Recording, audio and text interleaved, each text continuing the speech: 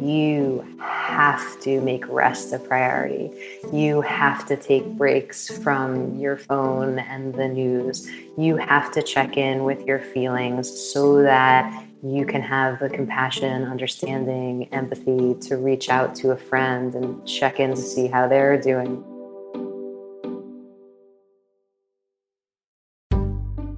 What is up, everyone? This is Thrive 5, and I'm your host, Clarice Metzger, a storyteller and strategist at Thrive Global. In every episode of this podcast, we talk to women about how they thrive in this world and explore the crucial link between self-care and confidence.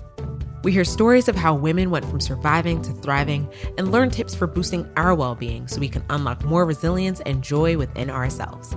This week, I'm chatting with sound bath teacher Sara Auster about the healing power of art, leaning into your calling, and staying present.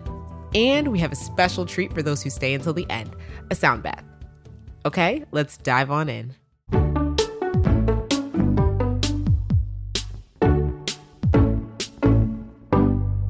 Sara, welcome to the show. Thanks for having me. Of course. I'm super excited to chat with you today and to dive into the world of sound baths. So obviously, you are a sound bath expert. And for our listeners who might not be familiar with this practice, by listeners, I also mean myself, can you explain what a sound bath actually is? A sound bath is an immersive listening experience where sound is being used intentionally to invite therapeutic and restorative effects. And essentially, it's a practice of deep listening. And the way that it works is that different instruments, different resonant instruments are introduced in succession, either live or in a recording. And the participant or the sound bather is invited to keep their attention loosely focused on listening to the sounds. And I also understand that you have a powerful personal story that led you to developing this practice. So can you share that story with us?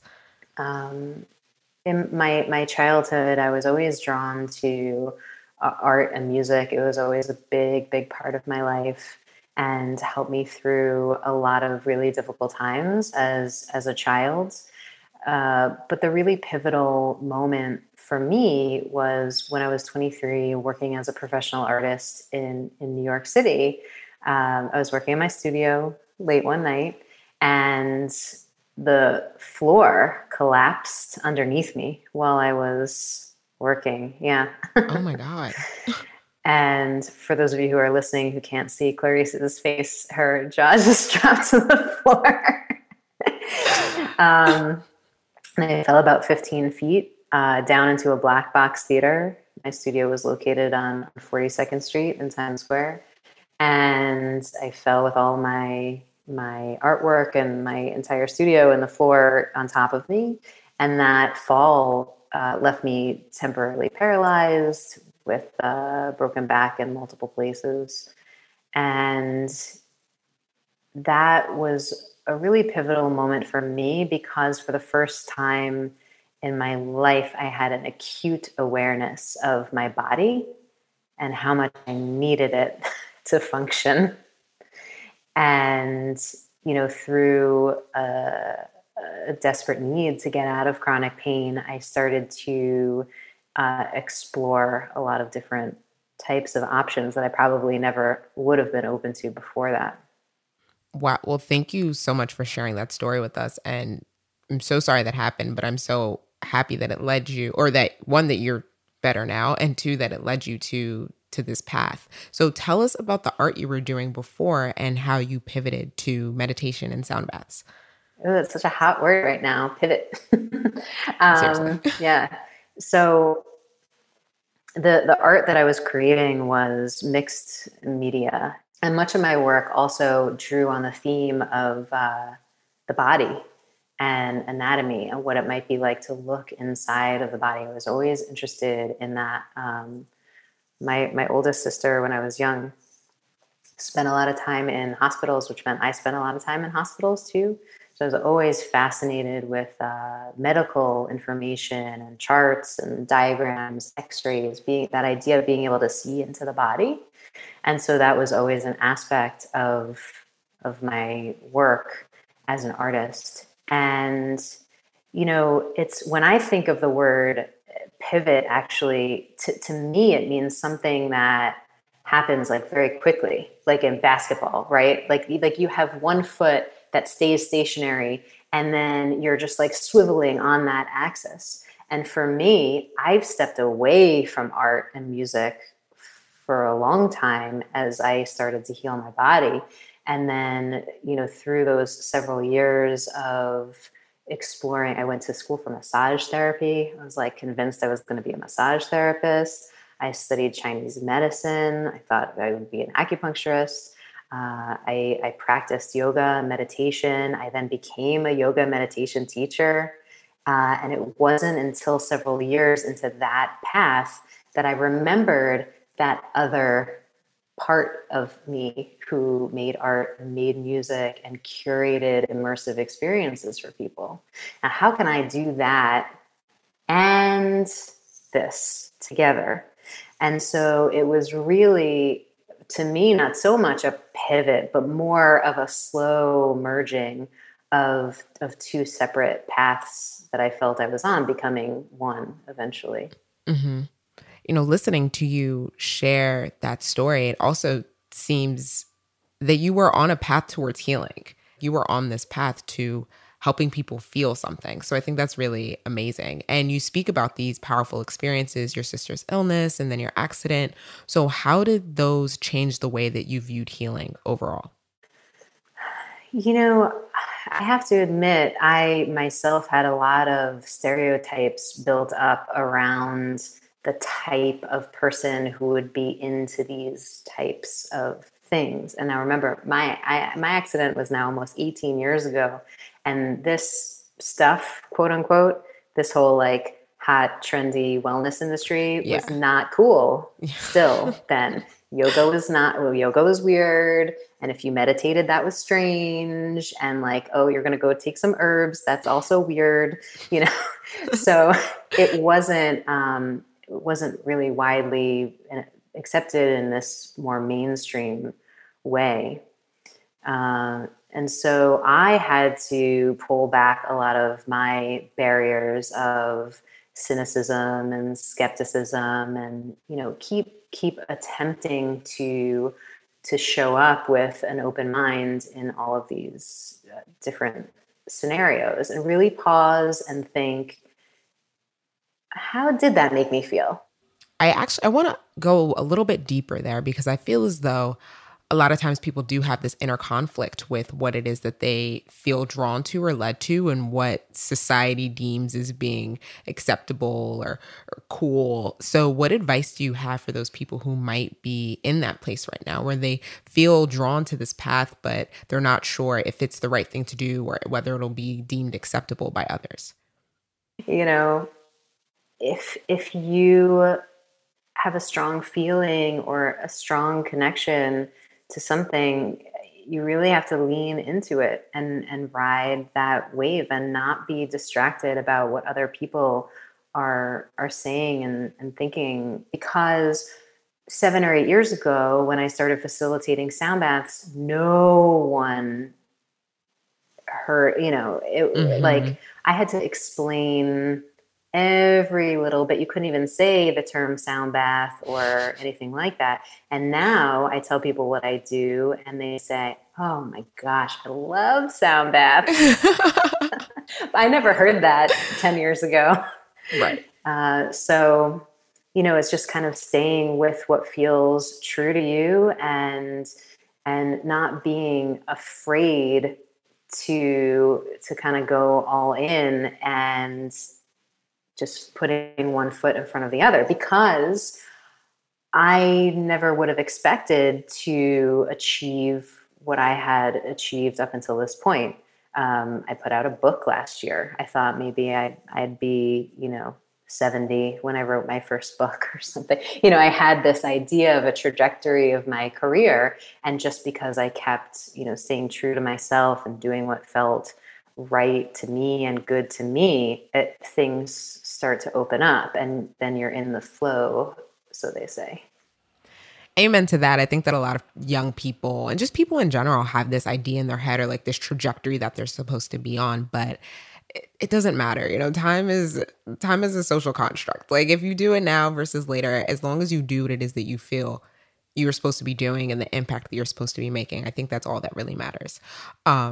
I think I just want to add one thing, because you said something about like this generation and everything. I mean, I grew up in the 80s, and even then still there was this construct of, what are you going to be when you grow up?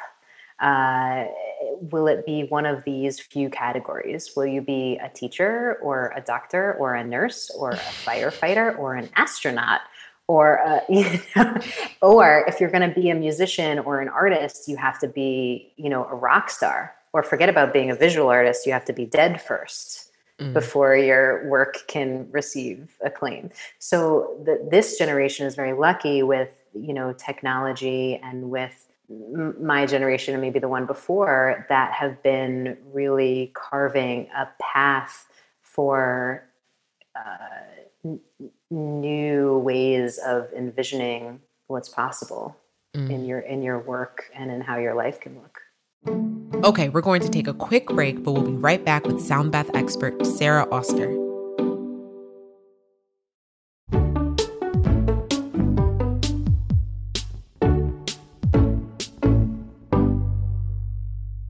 So from the outside, it seems as though the accident that you had really sent you down this spiritual path, and like talking about these paths that we take, and it changed your purpose in a way. So did that accident change how you found meaning overall?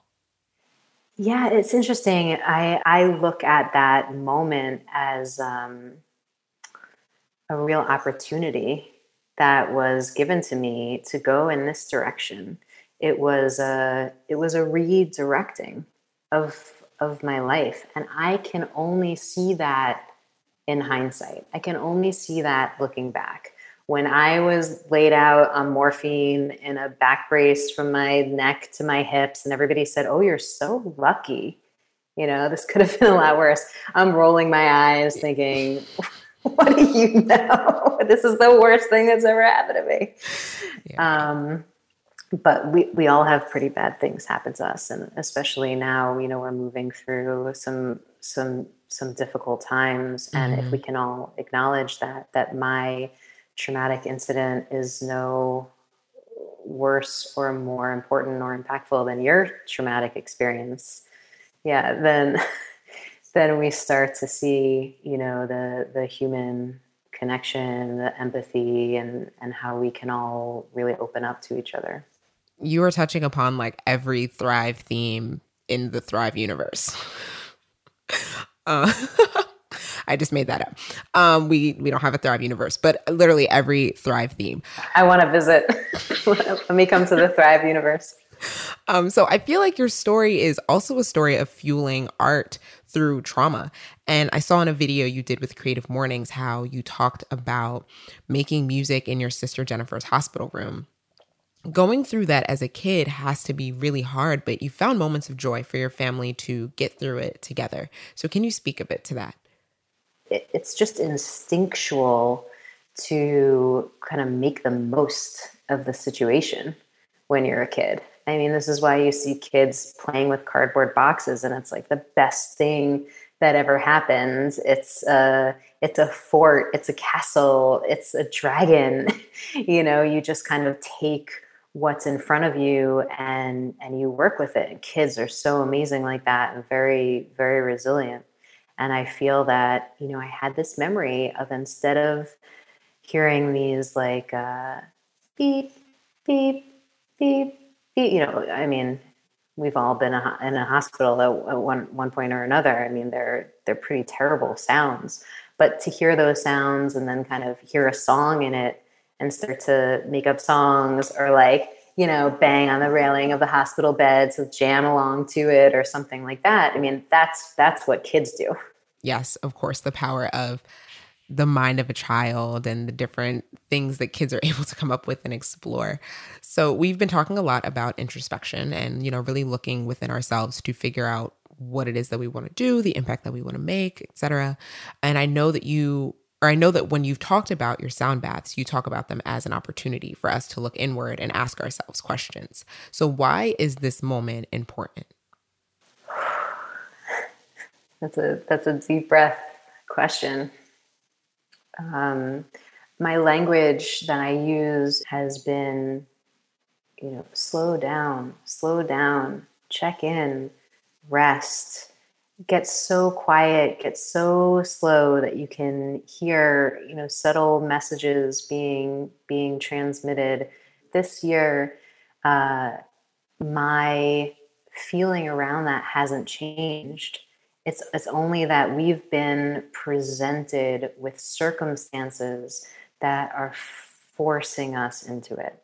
It's like not even a choice anymore. You have to make rest a priority. You have to take breaks from your phone and the news. You have to check in with your feelings so that you can have the compassion, understanding, empathy to reach out to a friend and check in to see how they're doing. I mean, none of that is negotiable now. 1,000%. And at Thrive, we do talk a lot about managing our relationship with technology so that we can be better listeners and we can be better partners, better friends, and just be more present in the moments we're in. For example, for me, I make it a habit whenever I'm with a friend and we're at a picnic or we're out to eat, whatever, I make sure to put my phone away just so that I'm actually listening to you. We're in this moment, we're enjoying this wine or whatever it is that we're doing. And at Thrive, we call that a micro step. So it's a small thing that when done or added together can increase your overall well-being. So what are some small ways that you practice being just present and disconnecting? Well, I have a very regular meditation practice, daily meditation practice, 3 times a day. Wow. It's almost like a necessity for me at this point. It's part of my survival, or what I call mental hygiene. It's just as important to me to wake up and meditate as it is to brush my teeth. It's like, you would not think of waking up and going out into the world without brushing your teeth. You wouldn't want to offend anybody with your stank breath. And I say I would not even think of interacting with any human person in the day before I meditate, because I wouldn't want to put my stank thoughts on them. It's like a similar concept to me. So that's very set for me, my daily meditation practice. I try to have boundaries around technology. I have my phone set to do not disturb. That's from 6:30 to 9:30, 6:30 a.m. to 9:30 p.m. I'm allowed to use my phone, and then I have it set to go to sleep at 9:30. So you really have to, it's smart with technology because it asks you, are you sure you want to get into your phone? I am also an avid do not disturber. And my phone goes to bed at night just as I do. So love that. In general, going to a sound bath sounds so relaxing right now. But like, you have just me in this very zen, calm state. But many of us are still at home, obviously, because of the pandemic. So are there ways that people can create these experiences or even enjoy these experiences remotely? Yes. And something that came up pretty early on as I began to facilitate live group experiences, that people would come over to me afterwards and say, this was amazing. I feel so relaxed. I had such a transformative experience. How do I do this at home? I mean, I can't wait another week. I can't wait another month. I need this again. And I began to think, well, how could you recreate this? I started to offer recordings. A few years ago, I put out a sound bath on vinyl. Oh, cool. Because I wanted people to have a tactile experience with the sound, to have a real mindful moment of putting the record on. As you may know, one side of a record is about 20 minutes, which is a recommended duration for meditation. So you put the record on, you're comfortable, you close your eyes, and that's your meditation. So that was something that I created. And, actually back in March, immediately the day after they announced the pandemic here uh, I remember it was March 13th and March 14th.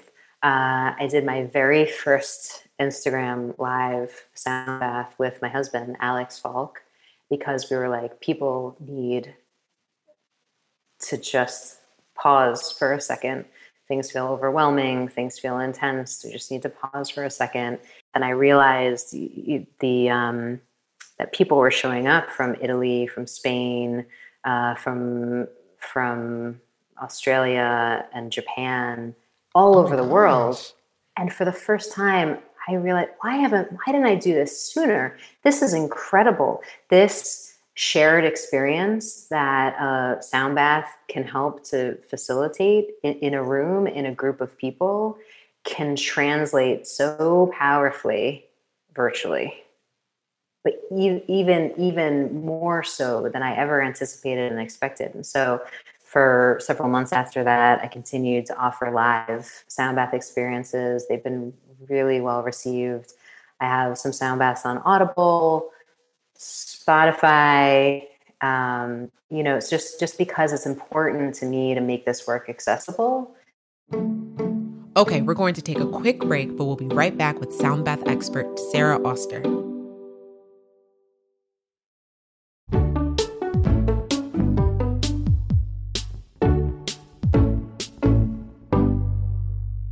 Now we are going to move into your Thrive 5.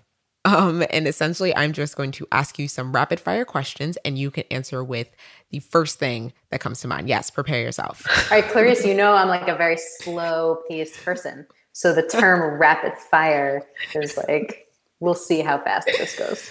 It's going to be amazing. I cannot wait. Firstly, when you're stressed, what's something quick you do to put yourself in a good headspace? Breathe. You're killing it already. What's the last act of kindness you witnessed that really touched you? Recently I received, it's going to sound funny because it's just a DM on Instagram, but I received a DM on Instagram from somebody who was attending my IG lives for a while. And I took a break because I had a little bit of an injury. And this person reached out to say, your live sessions on Instagram helped me so much through the first few months of the pandemic. And I just wanted to check in to see how you're doing, with everything that's going on. And I thought, wow, so often people look at somebody like me in my position, who is a teacher, a healer, a person that holds space for a lot of people to move through hard times. And very rarely do I get asked, how are you holding up with all this? And it really touched me. Oh, that is so beautiful. And I think it goes to the power of social media. And I understand setting those barriers is really important, but it really is also a way to connect people who you might not connect with originally. So shout out to that person, I hope they're listening. Okay, next, what is a surprising way that you practice self-care? I always take time to really listen to and explore new music and art, even if it's just on the internet. And that's a really important form of self-care for me to fuel inspiration. That's amazing. And I think a lot of people can relate with that. Next, what is your bedtime ritual? I usually try to do at least an hour of no screen before bed. So that includes all screens.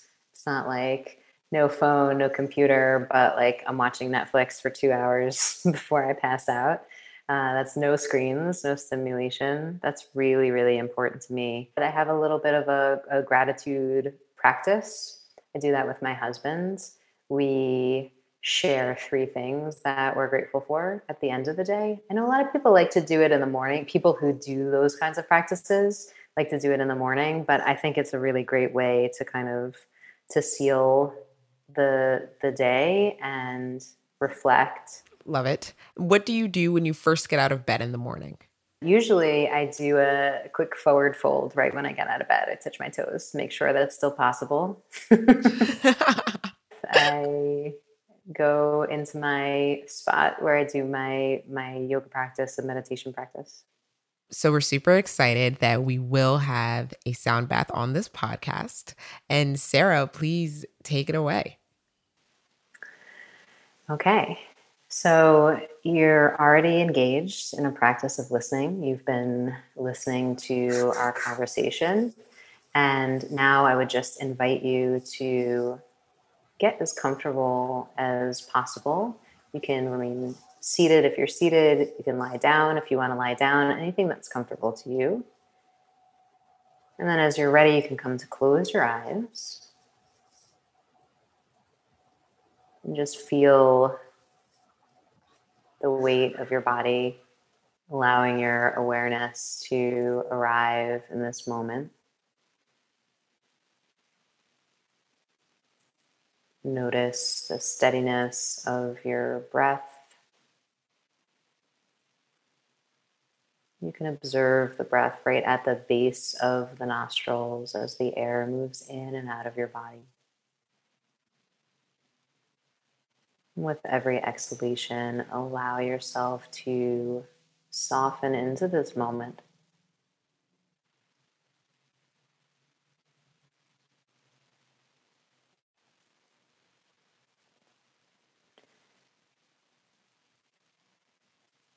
Notice the sounds that are already present in your own space and invite them to be part of your experience.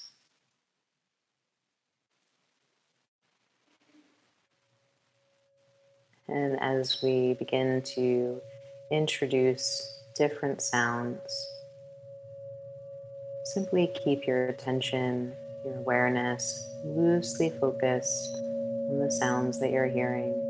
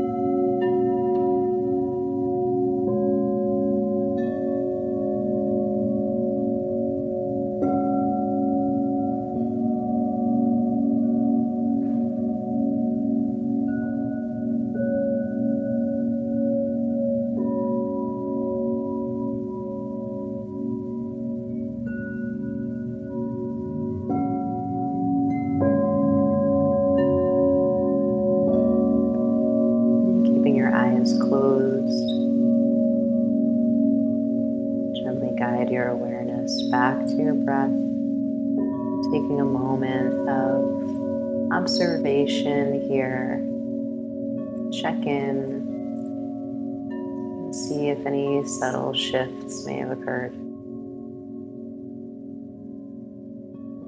just receiving your surroundings with this new perspective. Wow, what a wonderful way to end this conversation. I just feel so calm and relaxed and ready to tackle the rest of this week. So thank you so much, Sara.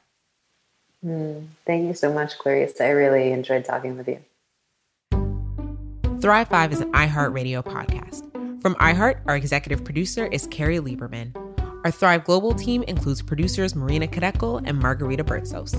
Our talent booker is Lindsay Benoit O'Connell. Special thanks to Ann Sachs and Madison Odenberg.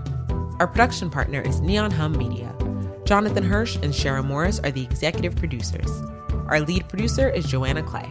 Hansdale Sue engineered this episode and composed our theme music. See y'all next week.